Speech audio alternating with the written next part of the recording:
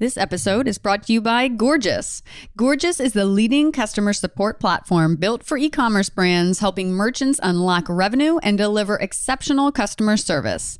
Stay tuned for a special offer for Stairway to CEO listeners later in the show.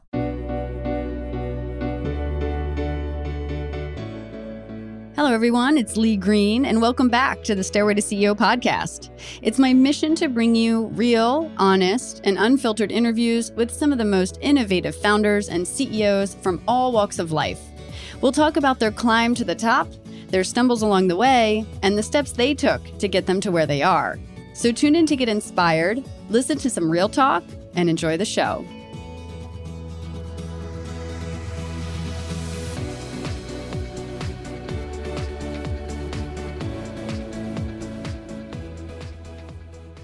Welcome to episode 111 of the Stairway to CEO podcast. I'm your host, Lee Green, and today I spoke with Jacob Pechenik, the co-founder and CEO of Lettuce Grow. Lettuce Grow is an innovative farm stand that enables consumers to grow lettuce, herbs, and vegetables at home in just a few weeks. On a mission to inspire people to grow nutritiously alive produce while eliminating food waste, toxic packaging, and reducing carbon emissions, Lettuce Grow is empowering consumers to lead the transition toward a more sustainable food system. In this episode, Jacob shares with us his entrepreneurial journey from growing up in San Antonio, Texas, with aspirations to become a vet, to starting his first tech company, Tech Trader, at 25 years old, which failed, but led him to start his next venture, Yellow Jacket, to launching a film financing company, which produced over 35 films, to building Lettuce Grow in 2017. We talk about the mistakes he made with his first startup, why his second company was way more successful than the first, how he started Lettuce Grow, and why he believes in team-led collaboration.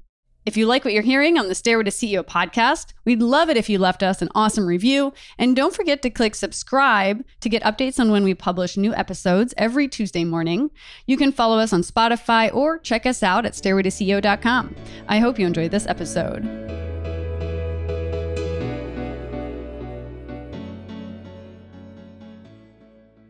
Hi, Jacob. How are you doing today? Thank you so much for joining the show. I'm so excited to hear your story in building Lettuce Grow. Thanks for being here. Hey, Lee. Happy to be here. So you are on the west side of LA. I'm on the west side. Did you grow up in Los Angeles? No, I grew up in San Antonio, Texas. Do you make it there? Do you make it back often? Do you have family still there? Not too often. My mom's there. I did live in Austin before coming out here, so I have a bunch of friends there. So every time, but not every time, but a lot of times I go down to Austin, I'll make a little trip down to San Antonio. But I tend to favor Austin quite a bit more. So how long were you in San Antonio as a kid? Until I could leave. Oh, so what were you like? So tell me about your childhood growing up. What was it like to grow up in San Antonio? You know, it was, I guess, pretty suburban, middle class, but not that traditional. I think both of my parents were outsiders in a bit. My dad came from Brooklyn. My mom, they had met in Israel, and my mom didn't want to live in the north where it was cold. So they went looking for a warm place to live and ended up in San Antonio, and I was born. So they stayed. And then do you have any siblings? I have a younger sister, 18 months younger, and then an older brother and sister from my dad's previous marriage that are 10 and 11 years older. All right. And so what kind of kid were you growing up? I was a very curious kid. I think my older sister recently told me I was very annoying because I wanted to know how everything worked, why it worked the way it did. It was all like how and why, nonstop questions. Like, why is the skies blue? And your parents were like, oh my gosh, I don't know. Yeah, shut up. Yeah. Stop asking me so many questions. Yeah. What did you want to be when you grew up? I wanted to be a veterinarian. Really? Why? Yeah. Did you have lots of pets?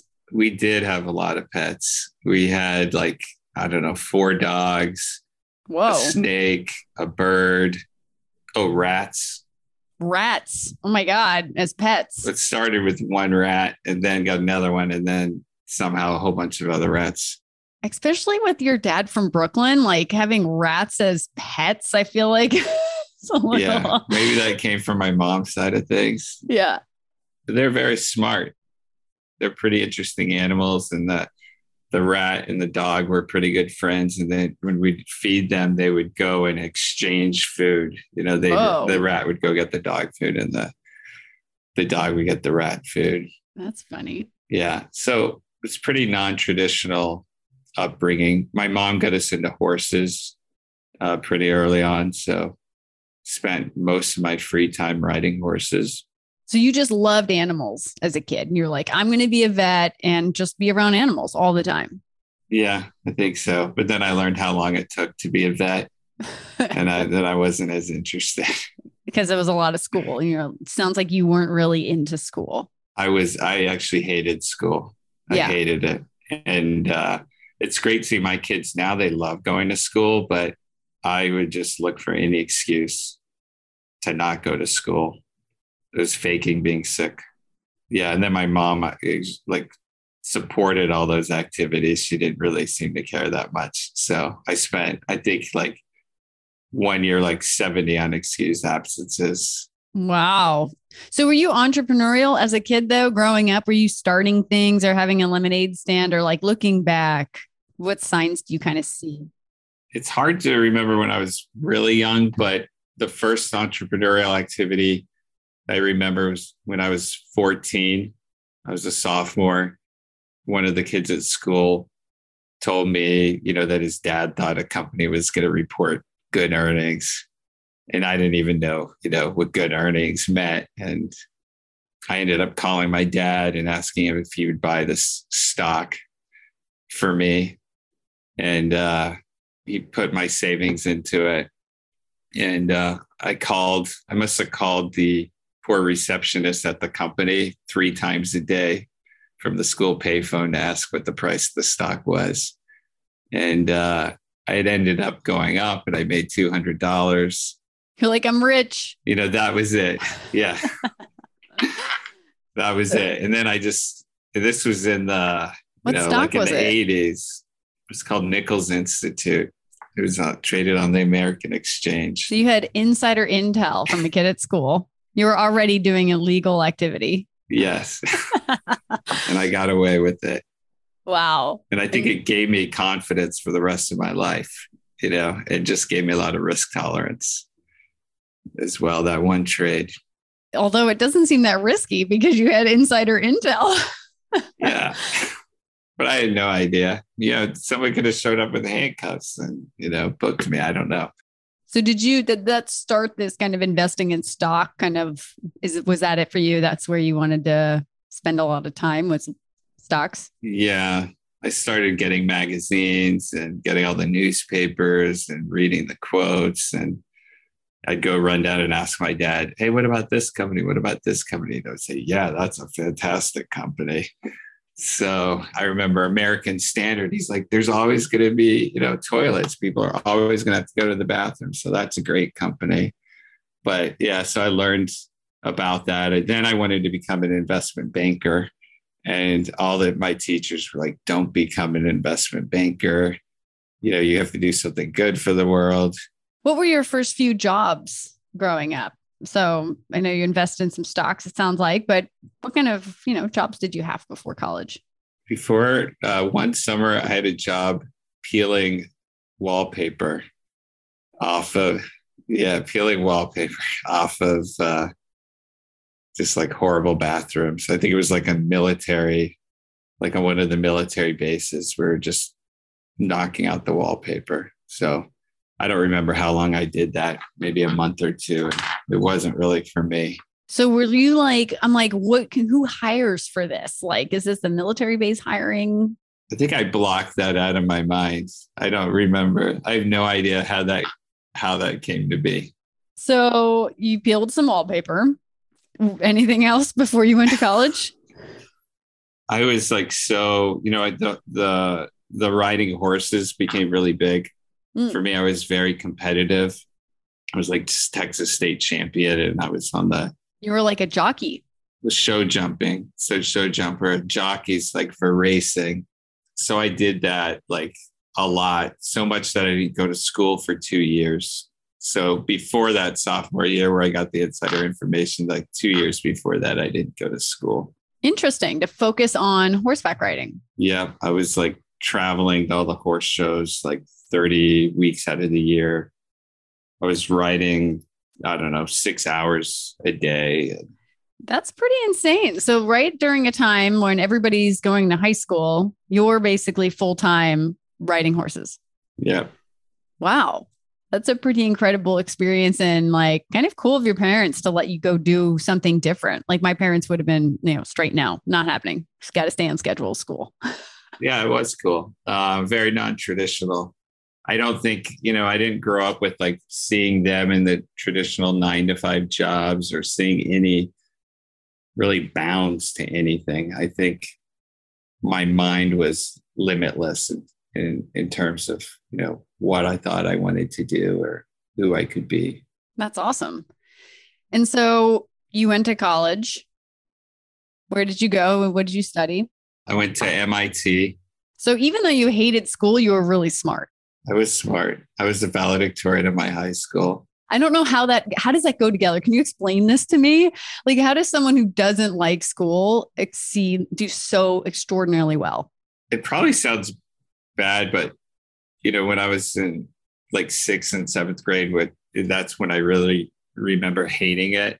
That was public school. And I think it was simple, or maybe I thought it was, I don't know if at the time I thought it was beneath me, but I just wasn't engaged in it. And I wasn't engaged, I guess, in all the social stuff. I think a lot largely because I was riding the horses and that's where all my, interest was. So yeah, I just didn't really get a lot out of school. And I almost failed. I think 7th grade, I almost failed the whole year. But with those 2 years I didn't go to school, I still had to go to this office building and take tests every once in a while. And they had workbooks. So I would just devour these workbooks. So I did like several years worth in the 2 years. Oh, so you didn't like skip 2 years. You were just doing a different path of school while you were doing the horseback riding. Yeah. I just went to this office building every like 3 weeks and took some tests. So, and then when I went back to school, I went to, I think, one of the best, it was a very small private school, but, a really great school in San Antonio called Keystone. And I really attribute a lot of my success to that. The headmaster used to come in to the classroom and say, how many hours of sleep did you get last night? And if you said like 8 hours, like that's too much, and would give us there's just so much work. But I really learned time management, especially that juggling that and the horses. So did you do 2 more years at this private school basically to finish up your high school? No, I essentially skipped those years. And I had to take tests at the private school to prove. So you did 1 year. So I did the full, the normal, I graduated the time I normally would have graduated had I gone to school the whole time. And I just skipped the 2 years. Got it. So you go to MIT, you're like, I want to be an investment banker from day one. Then the school talked me out of that. So I wanted to go be an engineer. I didn't really know what, and I just asked them what the hardest major was. And it was aeroastro or chemical engineering, but chemical engineering didn't require a thesis and I didn't like writing. So I picked chemical engineering. Okay. I just thought I'd do the hardest thing. Jesus. I mean, that just sounds miserable to me because I'm the one that actually hates school. No. So you get your degree. Did you have any internships or jobs during college or after school? What was your first job? I did work at a place called Brugger's Bagels for 2 weeks. Yeah, that didn't go over that well. And then there was just various things in chemical engineering, like working for some of the professors doing research stuff. I didn't really get into anything too much. I think I was just very, I just saw school as almost like this obstacle that I had to overcome to get out of the way and get on my resume or just do the hardest thing, get the best grades, do it on my own. yeah, and then off to what's next. Then I could go be an investment banker. Tell me, did you get into investment banking and how did that turn into starting your first company, Tech Trader? Yeah, I actually did not get into investment banking, but throughout school, I was still trading stocks, and I had this like little handheld radio thing I would take to my classes so I could track stocks. And I turned that, $200. I think it was like by the time I graduated, it was a couple $100,000. So I did pretty well. And that was like in the 90s. So that was probably a lot now. And then were your parents like, you're paying for your own tuition because you're making your own money? I don't think I told them what I did. Towards the end, I showed my dad, and then my dad encouraged me to start my own trading partnership at a school. So I left MIT and I actually started trading on my own, which it would have been easier. I learned a lot through it. It would have been nicer to have traded someone else's money, but I did that for like 18 months or 2 years until I lost all my money. And then went all the way to zero. And that was like pretty crushing. Then I had to get a job. And I called my best friend from MIT, Greg, and he was working at a company in DC, and said, why don't you come get a job here? And that was a software company. So I had to learn how to code really quickly. At the company, I was in charge of like onboarding new customers and doing the training. And then I felt like I was a little restless. I wanted more. And so I took on a secret project like at night of essentially making a new product for them. That product, we actually launched it and made, several $1,000,000 of revenue to this company that was maybe only making like, I don't know, 5 or 6 million. So it was significant. All the while I'm doing that, I am still trying to trade online to make my money back, to get back and use the internet. And I had to go to like all of these different websites in order to see what this price was, to see what the chart was in order to buy or sell. And so I had the idea that at some point in the future, stocks and options and commodities are going to be traded online, which was, now it's like pretty obvious. And so I had the idea to start this company called Tech Trader. And then I don't know, I guess similar to like picking chemical engineering, in my head, I'm like, well, stocks and options are simple, but in the future, all types of products are going to be bought and sold and traded online, not just like 2, 3, 4-letter ticker symbols. Industrial equipment, networking equipment, packaging equipment, things like that would be traded. So that's where the idea of Tech Trader came. Was really like, in hindsight, it was like a business to business marketplace supply chain type company. Kind of like an Alibaba? Maybe not Alibaba, but the idea essentially was, let's say if you had a packaging line and you were making tomato sauce and you needed, a certain piece of equipment, you would have to call, right, all of these different companies, get their catalogs, look at all the specs, or maybe go to the trade show that only happened once or twice a year to learn all this stuff. It was like, wouldn't it be great if all this information was standardized and in one place? And there was a new technology called XML, which is just a way of like representing data. And so the idea of really like representing all these products with XML and making it really easy for people to discover, what the right products were for them. And so how long did you have that business? I started that in 97 and we lasted until about like 2001, like the crash, I guess 2001. What's one of the biggest lessons you learned in building your first company? There's so many lessons learned, and especially the first one, like the first business you start. I think there's just so many valuable lessons because you're just so fresh and starting from scratch on like everything. I could write a book on that. I mean, I was 25 and had 100 employees, and I didn't know what I was doing. I pretended like I knew what I was doing. Probably, the biggest like financial lesson I learned was, there was a competitor that we had that got acquired for like high 9 digits. And our product, was superior, I thought, in every way. And they got acquired by another competitor.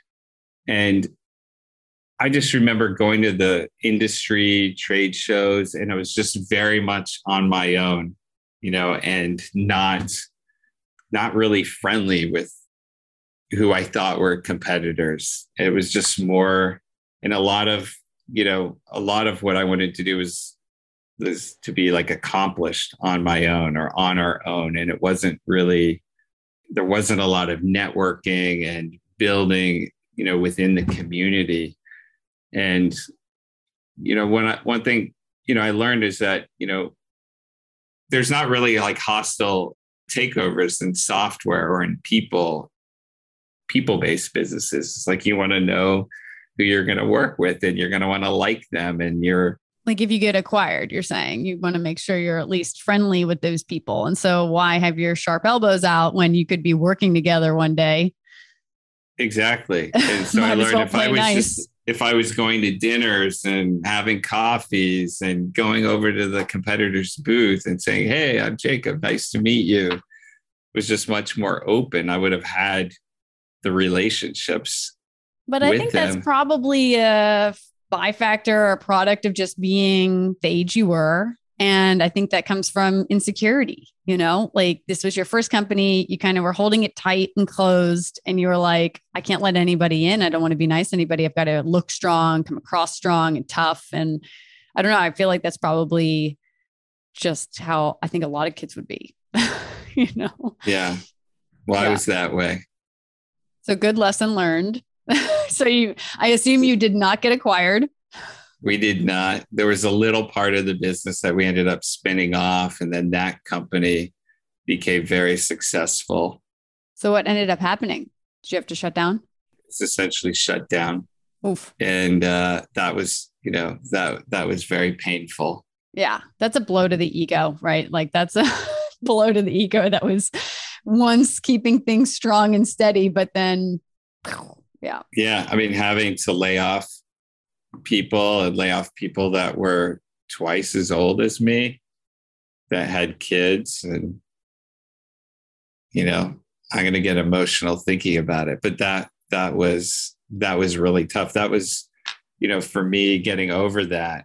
It's like your loss of innocence. I had the innocence which allowed me to do the crazy trading and to start the company and get my friends to join and to raise all the money. And because I had this optimism and I was naive, but I sold it well. But then when I actually saw how things could turn bad, it was so hard to regain that optimism and that innocence. And, I could recruit anyone, and recruit them at coming in and taking a lower salary.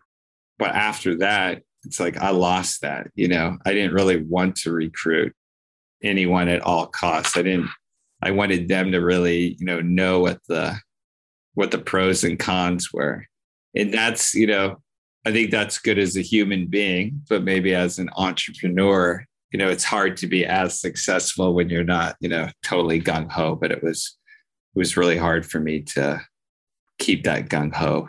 Right. Well, it sounds like things started to go kind of downward spiral-ish, and you had to let go of these people and then close the company ultimately. And that is a really tough thing to go through. And so how do you go from that experience of, maybe you even had thoughts of, can I build another company again, without hurting people or hurting myself in this whole situation without getting burned again, you went off to start Yellow Jacket, right? So how did you shift? How did you decide to want to do another company? I still had some ideas because I saw what was happening, not just to our company, but the entire industry. We were sort of like Web 1.0, and I sort of saw where like 2.0 was going. And I had some ideas, for a new framework and a new way to think of things. And, in the time between, I went and visited a friend who was a weather derivatives trader, this friend I met at MIT as well. And I think I got him into trading, and then he became a professional trader. And I became very curious about weather derivatives, and I saw his screen at his office, and he had like 70 instant messenger windows open. And that's how he was trading with everyone. I was like, wow, this is nuts. And I just had this idea of like applying the framework I had thought of post Tech Trader to this problem of trading weather derivatives. Essentially, like this ability to read free form text over instant messenger and then turn it into like understand what it is and turn it into like computer code to then, interact with some database that could then like, respond with computer code that would go through this translator and send it back to, in English to the trader. So this was this idea. That's where Yellow Jacket came from, which was essentially a weather derivatives trading platform. And we helped standardize the weather contracts so that companies, could buy and sell easily, and then rolled out that same capability, not just for weather, but also natural gas, crude oil. With this being your second company, what were some of the challenges that you faced on this go round? Like how big did it get? How many employees did you have? And what was the biggest challenge with this business? I feel like this company I did the right way. I started much smaller. I didn't Tech Trader raised, it was like $21 million. And Yellow Jacket, I funded a lot myself early on. And then I think we only raised maybe like $3 million or so. So it didn't really set this high bar of, accomplishment high bar that we'd have to hit. And also was very collaborative. It was very collaborative, within the company, within the industry. I would go and sit with my customers. The traders were so busy, they wouldn't like step away from their desk. So I'd go sit with a chair next to them and sometimes sit there for an hour, 2 hours of them just, yelling at people on the phone and giving me like, 10 seconds, but I watched every single click they made, and I really just got close with them and had a big understanding of their needs. And then the much bigger companies, like the exchanges that had been around for like, 150 years, they didn't really understand this at all. So they'd call me up all the time and say, can you explain how this works? So I would explain over and over and over again, to these guys. And I didn't really see them as stealing our ideas or, as like potential competitors. I really saw them as, I want to build these relationships. And now we're going to take a quick break to hear a word from our sponsors. With the rising costs of acquiring new customers, retention is a key focus for D2C brands. And creating outstanding customer experiences shouldn't be costly or a burden for your customer support team.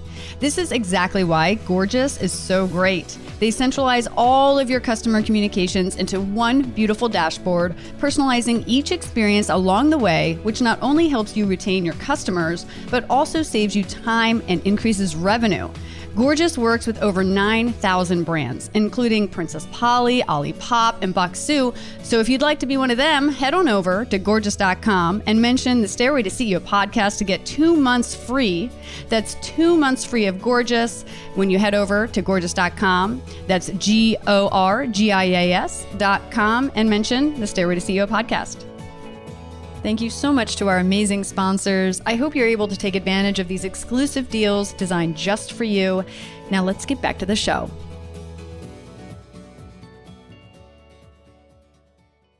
So how did you go from this tech world and finance, very finance and tech heavy, into film? Because I know that you had a company called Venture Forth, but how did you get into producing over 30 feature films? I sold Yellow Jacket to the parent company of the New York Stock Exchange, and I cool. So you got a great exit from Yellow Jacket. I got a good exit. Nice. Yeah, I wasn't going to let the same thing happen again. Yeah. And I was thinking about what's next, and a friend invited me to a film screening. And probably my whole life up until this point, I probably watched like 4 movies a year because I was always like researching stocks or learning how to code or whatever. But I went to this screening, and it was like the director and producer. They were asking, like, did you relate to the woman? Did you relate to the man? Like, did you have any questions about the story? And something clicked in my head. It's like, you just need to connect with the user, with the viewer. Mm-hmm. And you could be successful. It's just like software. Yeah. It's just like software, but you get to do it with with film. Storytelling. Yeah. Exactly. And instead of like improving the lives of 5,000 traders and helping them go home 2 hours early every day, I could actually impact 5 million people by telling a good story, a heartwarming story, or really what I wanted to do is tell stories that help people open their minds to new ideas and new concepts. Any films that we would know, any of the listeners tuning in might have seen? Yeah, I'm sure. I mean, there was like 30, 35 films. One that a lot of people might have seen is the Jobs. There was like 2 Steve Jobs films, but it was one called Jobs. But the ones I'm most proud of, one is called Before Midnight, which was the 3rd of a trilogy. There's Before Sunrise, Before Sunset, then Before Midnight. Made that in Greece, and that was a wonderful experience with the whole cast and the director, Rick Linklater, and the other producers. And then my favorite was the smallest, called Skeleton Twins, which is Kristen Wiig, Bill Hader. You'll kind of laugh and cry, like laugh, cry, laugh, cry, laugh, cry. It's kind of an intense film with multiple suicide attempts. Ooh, so, yeah. But yeah, most of the time I was just telling other people's stories and financing, other people's films. And I hadn't really built the confidence in my own creative abilities, but I was confident in my own like financial ability. So it's more on the financing side of things. But I think, I was trying to, learn everything I could, and probably did more films than a normal person would in that amount of time. And I was pretty burnt out by the 35th one. And, but the 35th one is where I met Zoe. She's your co-founder. He's a co-founder and co-parent of my, 2 kids. She got pregnant not that long after we met in the whole scheme of things, and just started to look at things a lot differently as a future dad, and just looking at the food that she was eating, the food that we were eating, and just saw chemicals and everything. And it's like, who's vouching for this stuff? Right. The government, like, yeah. I mean, that's kind of scary. What was the scariest thing? The scariest thing, and it's like, I started seeing like, it was back then, it was like GMO, non-GMO. There was, a lot of, the non-GMO labels coming out. And I asked my friends, right, that went to MIT, I asked all other friends, traders, film people, everyone, hey, do you know what a GMO is? And not one single person knew what it was. So it's like, well, who does know what this is, and who's saying it's okay?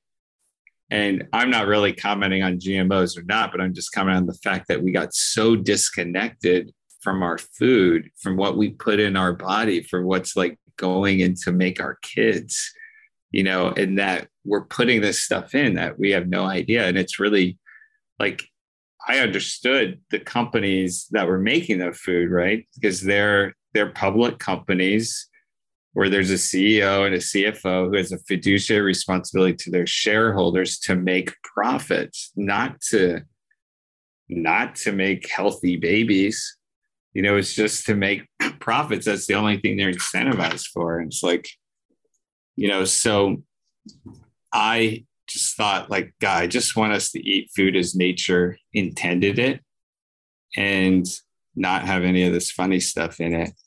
And saw, to do that, I had to go to the farmer's market at like 2:30 on Tuesday afternoon, or, go to Whole Foods, the organic aisle, and thought, God, that's really inaccessible to most people.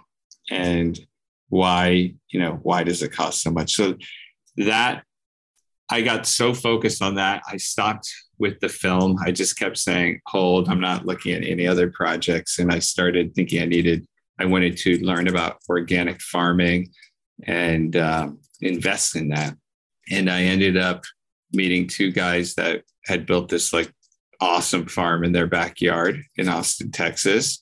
And they wanted to make a much bigger farm, and they needed money, and they needed some business like know-how. And I ended up deciding to join them to fund them and actually run the company. And so I learned all about farming, which is very tough. It's just like any other business.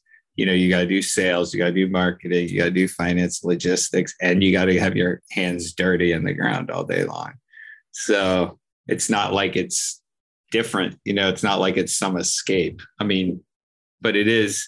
There is this wonderful thing, working on the land. It is an amazing thing. When did the idea for Lettuce Grow kind of pop up? Like, when was your aha moment? Do you remember?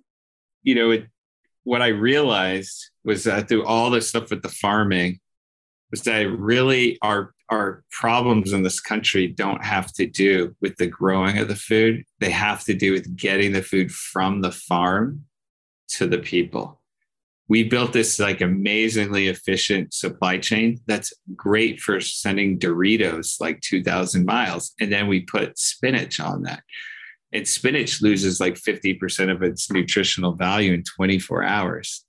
So we're killing produce, right? We're harvesting it, and then we're sending it thousands of miles. And it could be 10 days old before you get it.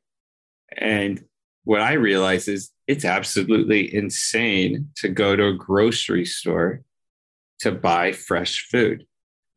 And that's why we go to grocery stores, because I get Costco and going like buying this stuff in bulk. But then you're like, I'm going to go to the grocery store twice a week to go get fresh food. But it's not fresh. It's not fresh at all. Right. And it never lasts. It lasts like 3 days in your refrigerator, and you're like just throwing away so much lettuce. Or vegetables in general.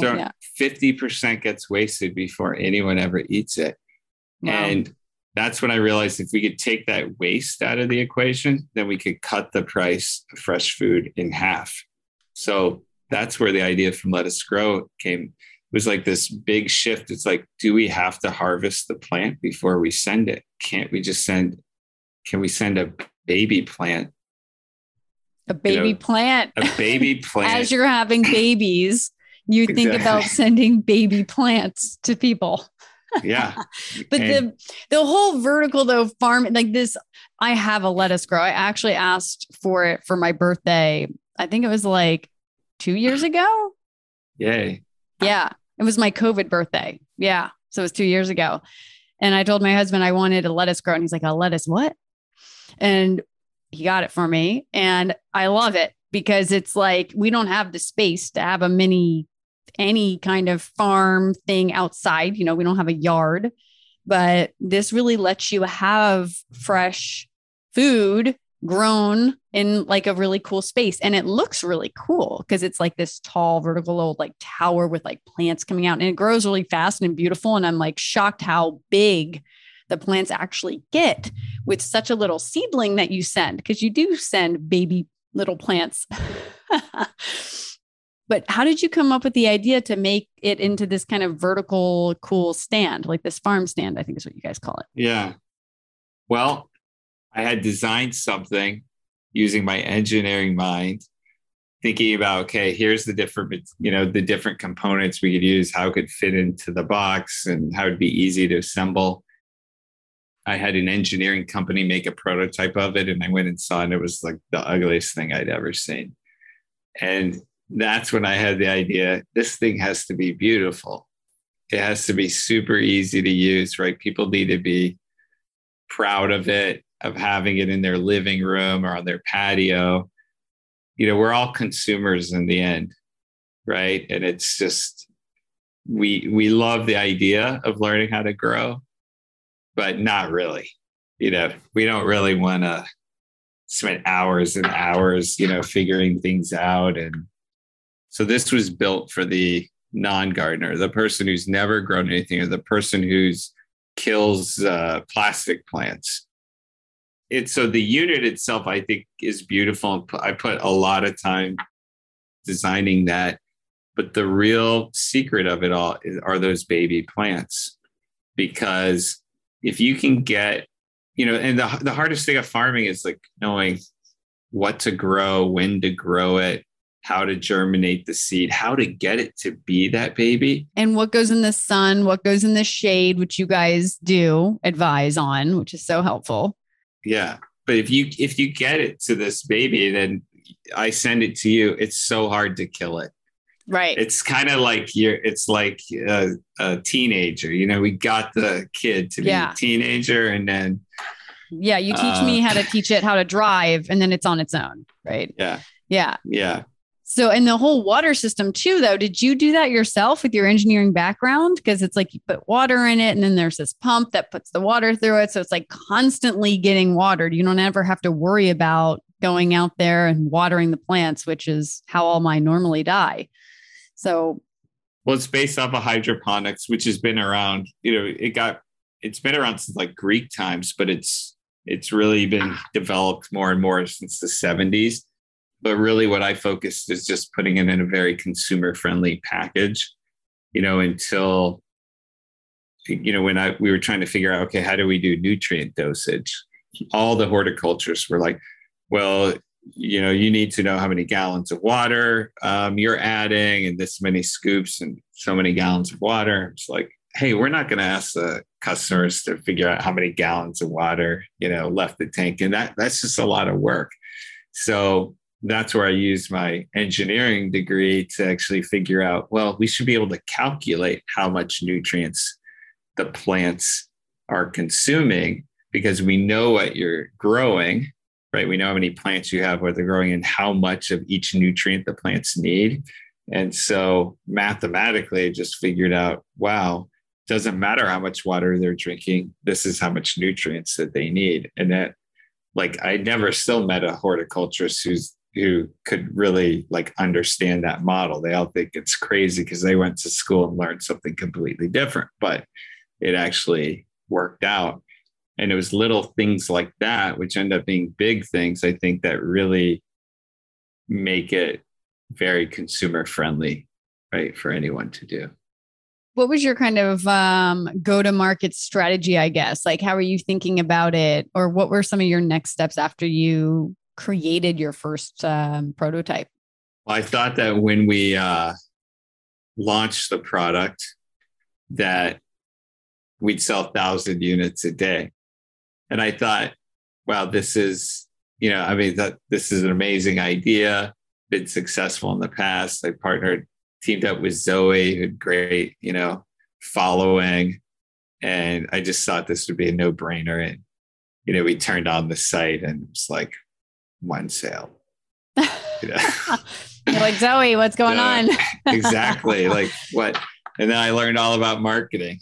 So what happened after that? You realized there's no sales coming in. What the heck are we doing wrong? How did you kind of speed things up? I don't know if we did speed things up. It was just it was hard work, and it was just learning a lot of things. And, a lot of things I thought, oh, I just hire some people and they would figure it out, which was kind of my early approach. And then when a company's so young and it's still like early on in its life cycle and its maturity, things are changing so fast and it's really hard for a lot of people to keep up. And that's where, I learned, I had the vision for it. I really needed to learn all of this stuff.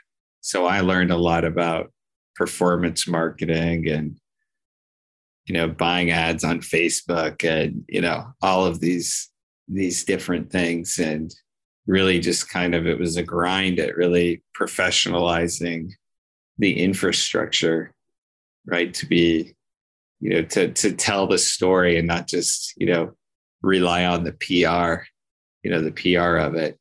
But the whole way, I think I was so also focused on doing everything the right way. And it was less monetarily focused. And I also just thought this is the way. So even maybe it's not huge out of the gate, but in 10 years, it definitely will be. So because I think in 10 years, it'll be as, ubiquitous as a refrigerator, or a pantry. Everyone's going to have one and there's going to be certain things they get from them. But I was just focused on doing everything the right way. So selecting the best materials and, everything's recycled and or recyclable, and creating a giving program. And, where for every 10 we sell, we give one to a school.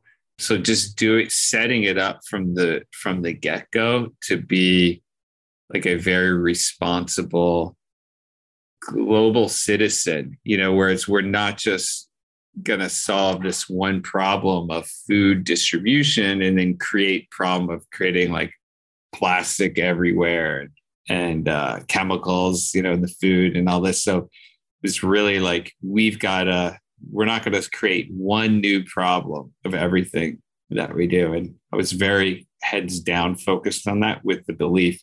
I mean, I really did hope that it was more successful sooner, but in hindsight, I mean, it did grow pretty fast, pretty quickly. So, yeah, I read, I think today that you guys have 2.5 million plants grown by your community. That's a lot of plants. Yeah, I think it's like 2.7 or 2.8 million. Yeah, but we've grown a lot of plant babies. So. Yeah, you've been sending out a lot of plant babies. Yeah. So what's one of the hardest lessons learned in building this particular business or just building a brand? Yeah. Well, one, never think things are over, right? There's always a way. There you go. If there's a will, there's a way. There is. And focus on that, because that's where everybody else is giving up, and you got to focus. You got to find that way. But I think early on, I was expecting that this was, the greatest thing since sliced bread, and, going to VCs and, talking to them and to get the company funded. I just thought it would be a no brainer. And people are just looking at me like I was crazy. And part of that, I think, is because most VCs are men and they don't do their own grocery shopping. I got a lot of like, what's wrong with Whole Foods? I don't get it. And then, I remember one VC's assistant was in the room, and then when we left, she's like, I totally get it, but I have no check writing power. Exactly. And and then, the pandemic happened, and the same VC that was like, I don't get it, what's wrong with Whole Foods, send me an email. Hey, do you have any of those in local inventory? Can I come by and get one? That's so did he end up investing, or did he just want the product? No, he just wanted the product. Oh my gosh. I'd be like, yeah, for a $50,000 check. Just kidding. That's funny. Add a 0 or 2 to that. But yeah, exactly.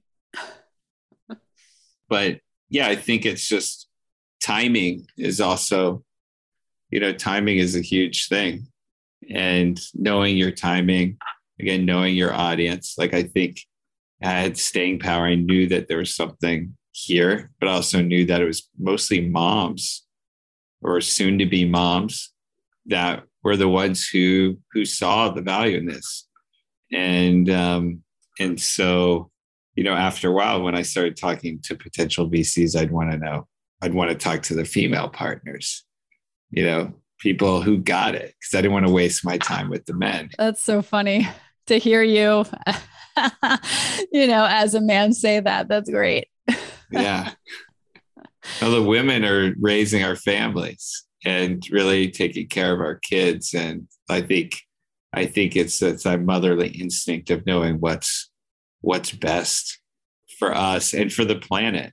And there is a lot of, masculine energy out there. It's like, do more, bigger, stronger, more. And there's, I think, a lot of the feminine energy of like the qualitative aspects are underrepresented. And that's so much what Let Us Grow is. It's not on the business plan and the website. We talk a lot about like the return on investment and that the food has so much more nutritional value, more taste, and, you'll save money after 8 months. But there's this qualitative, meditative, aspect of going and seeing your plants every day and hearing the sound and the pride in having growing your own food and giving it to your friends and neighbors and sharing it with your kids. And that's what like keeps me going. Like when things are so hard, every day, it's just knowing that I'm creating that joy in people's lives. We need to represent those values, more. Absolutely. It is really fun to just like go out there and get some herbs for the salad or something, even if it's something small, to just be like, oh, you know what? Actually, I can make this even more interesting. Get some parsley on there, get some oregano, mint, whatever in your drink. It's really fun to be able to go out and like feel like you have immediate access to fresh food that's your own. So, as starting and growing a business involves a ton of personal and professional growth. How have you grown personally as a leader? Chilling out. I learned to just always know that there's like a better version inside myself, and there's a better version of the product, and it's just setting us high bar. And I guess it's okay for myself, but driving everybody else to the same standards, that can be tough sometimes. Have you ever gotten some really tough feedback internally from a team member? More like, that I need like to chill out. Yeah. Like, well, maybe that was it. Is that why that you need to chill out? Is because you were told that you should chill out? Yeah. It was like, after management meeting, someone said, that was a little intense. And I'm like, I didn't feel like it was that intense. But I just feel like I'm talking and having a regular conversation. But I learned to be more sensitive to how people could perceive what I'm saying or certain things. I have passion and conviction. I don't even feel like I'm not being chill. I just feel like this is how it should be. But other people might hear like, oops, I didn't do this the right way, and maybe singling me out, which I'm totally not. But I became more aware, that people might take things, sensitively. So exactly. And I think that does kind of cut your edge in some way of going fast. But there's a saying, I forget exactly what the saying. It's like, if you want to go fast, go alone. But if you want to go far, go together. I like that quote.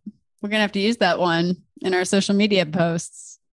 I don't know who originally said it, but you're saying it today on the show. Yeah. So it's yours for now. Yeah. That's funny. Yeah. So, you've got to make sure, I see this company, I see a lot of longevity to it. I see that we're going to change the way fresh food is distributed. I need to build a team that's going to lead that. And it's not just based on me. giving direction. And it's based on everyone's like sharing the vision and their own confidence, their own nurturing, right, that they need. So a lot has been learning how to go from that like very like founder led type of business to more of a team led, collaborative business where you really have to trust each of the individual team leads to have their own vision and how they're going to build, their department out. And that's a challenging transition, but very worth it. Right. To shift from that, what you're saying, founder led to more of a team led type of business. And it sounds like, your role then changes to more of a coach-ish kind of personality where you've got to support and, help everybody else be their own team led person, like lead their own teams. Yeah. Exactly. Coach Jacob could call me. Is that what they call you? Or are you just joking with me right now? No. All right, Coach Jacob. What else in terms of advice do you have? There's a lot of, I think, people that tuned into this show and they're thinking about taking the leap into entrepreneurship. And so what kind of advice do you have for people thinking about starting their own business or a brand? Like follow the breadcrumbs of your passion. I asked my dad when I was growing up, I was like, how much money could you make if you do, you do this? And how much could you do? Right. Like, where can I make the most money? Yeah. I was just trying to figure out what's the most efficient way. And he's like, if you want to cut hair and you're like the best hair cutter ever, you're going to do well. And so the one thing is like, you got to follow, you got to put your heart and soul into it. And so you can't do it for the money of it or even the success of it. You've got to do it because like you believe in it so much. Like for me, it's like, I knew it already existed or it has to exist in 10 years or 20 years. So I'm just the guy who's doing it. I've got a job to do and I've got to make it happen. And whether people tell me what's wrong with Whole Foods or, all the reasons why, I'm still gonna plow through that. So you've got to find that passion and that conviction. It's almost like in another universe, this already exists and you can see to that universe, this belief and go all in. I've never had a plan B ever. You have to be all plan A because plan A, like all the energy you have might still not be enough. I like what you said. I'm just going to kind of say it again. Be all plan A. Yeah. Like there's no plan B, but I love that. That's really kind of what it takes, right? There's no backup. So you just have to make plan A work. Yeah. You have to make it work. So you have to be into it enough that you're willing to do whatever it takes, but you will make it work. Before we wrap up, what's next for Let Us Grow? What can we see coming next or soon? I started this not to help people grow their own food, but really to change fresh food distribution so that we had better food to eat. So we're really, helping consumers on the lifestyle journey. Now I have the food. Like, what do I do with Swiss chard? How do I make it taste good in 10 minutes? How do I make my kids like it? What are some other things that I could do at home that are sustainable, that are good for my family, that are good for the environment? I'm also just continuously innovating on the design and looking at how can we reduce the materials? How could we reduce the shipping volume? How could we've already reduced like carbon emissions, like 1 pound of carbon per pound of produce grown, we've reduced, but we could still even do a little bit more. So, and in doing all of these things, we make the product more accessible by lowering the price point, the upfront price point. So just more and more things to really support mainstream adoption. Nice. Well, I'm super excited. I mean, when you talk about Swiss chard and what to do with it, let me know because I don't really know other than putting it in a salad. So whatever plans you have to help educate people on what to do with these things, these greens, let me know because salad's about as far as I get. So I just eat a lot of salad. So I'd love to hear you can grill the Swiss chard or you could use it as a wrap, like instead of a tortilla or something, you could use it as a wrap. Yeah. A wrap. Yep. That's a good idea. Saute it. See, I'm not the best in the kitchen, but maybe I should have said saute the Swiss chard, but you could grill it too. Yeah. See, I'm not a chef. I'm not the cook here in the family over here, but yes.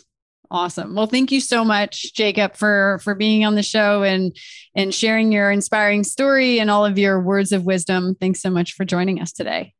Thank you, Lee. It was a real pleasure.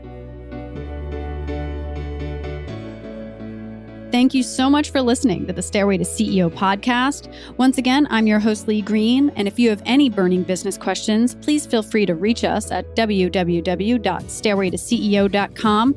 We'd love to hear from you. And if you like what you hear, be sure to subscribe to the show, tell your friends, leave us a review, and follow us on Instagram at Stairway to CEO. Until next time, guys, keep on climbing.